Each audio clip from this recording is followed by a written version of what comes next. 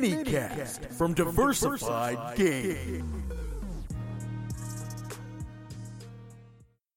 Mike Domish here with DateSafeProject.org. I'm a 19-year-old in college. It's the second day of my sophomore year. I'm returning from water polo practice where I was on the team. As I come up to my room, there's a note on the door. The note says, "Mike, call home immediately."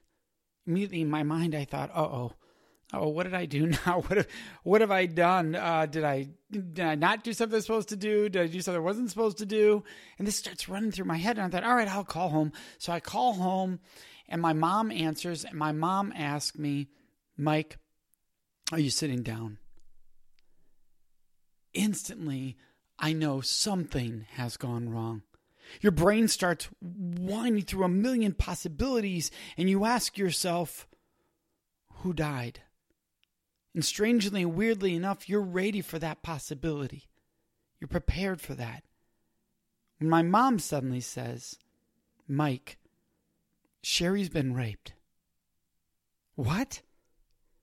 See, Sherry is the youngest of my older sisters. I'm hearing over the phone that my sister's just been raped. One thing is going through my mind. It's a very simple and clear thought. I wanted him dead. I would calm down, I would get my breath, and over the next months, he had been caught. So even though I wanted that to happen, that wasn't going to happen. And in the end, that wouldn't have been the right thing to happen because I would have been taking away my sister's choice of what should happen next after somebody just took away her choices. So thankfully, I was not able to act on that. I did not act on that. I would have made it worse. But what happened over the next few months is I would see the strength in my sister. I would see the courage in my sister. And I would realize how strong and incredible survivors are. Then I would hear a speaker on sexual assault on my college campus. And I'd sit there and he talked about consent and how do you know what your partner wants or doesn't want. And I had to look in the mirror and go, wait a second, is he talking about asking first?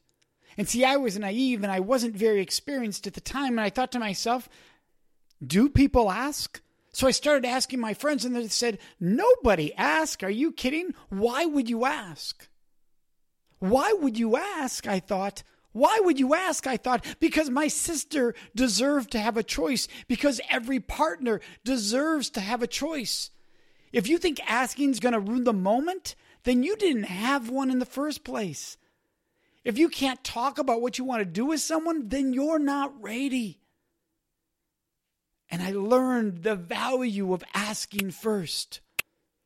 My question to you is, will you ask first and respect the answer?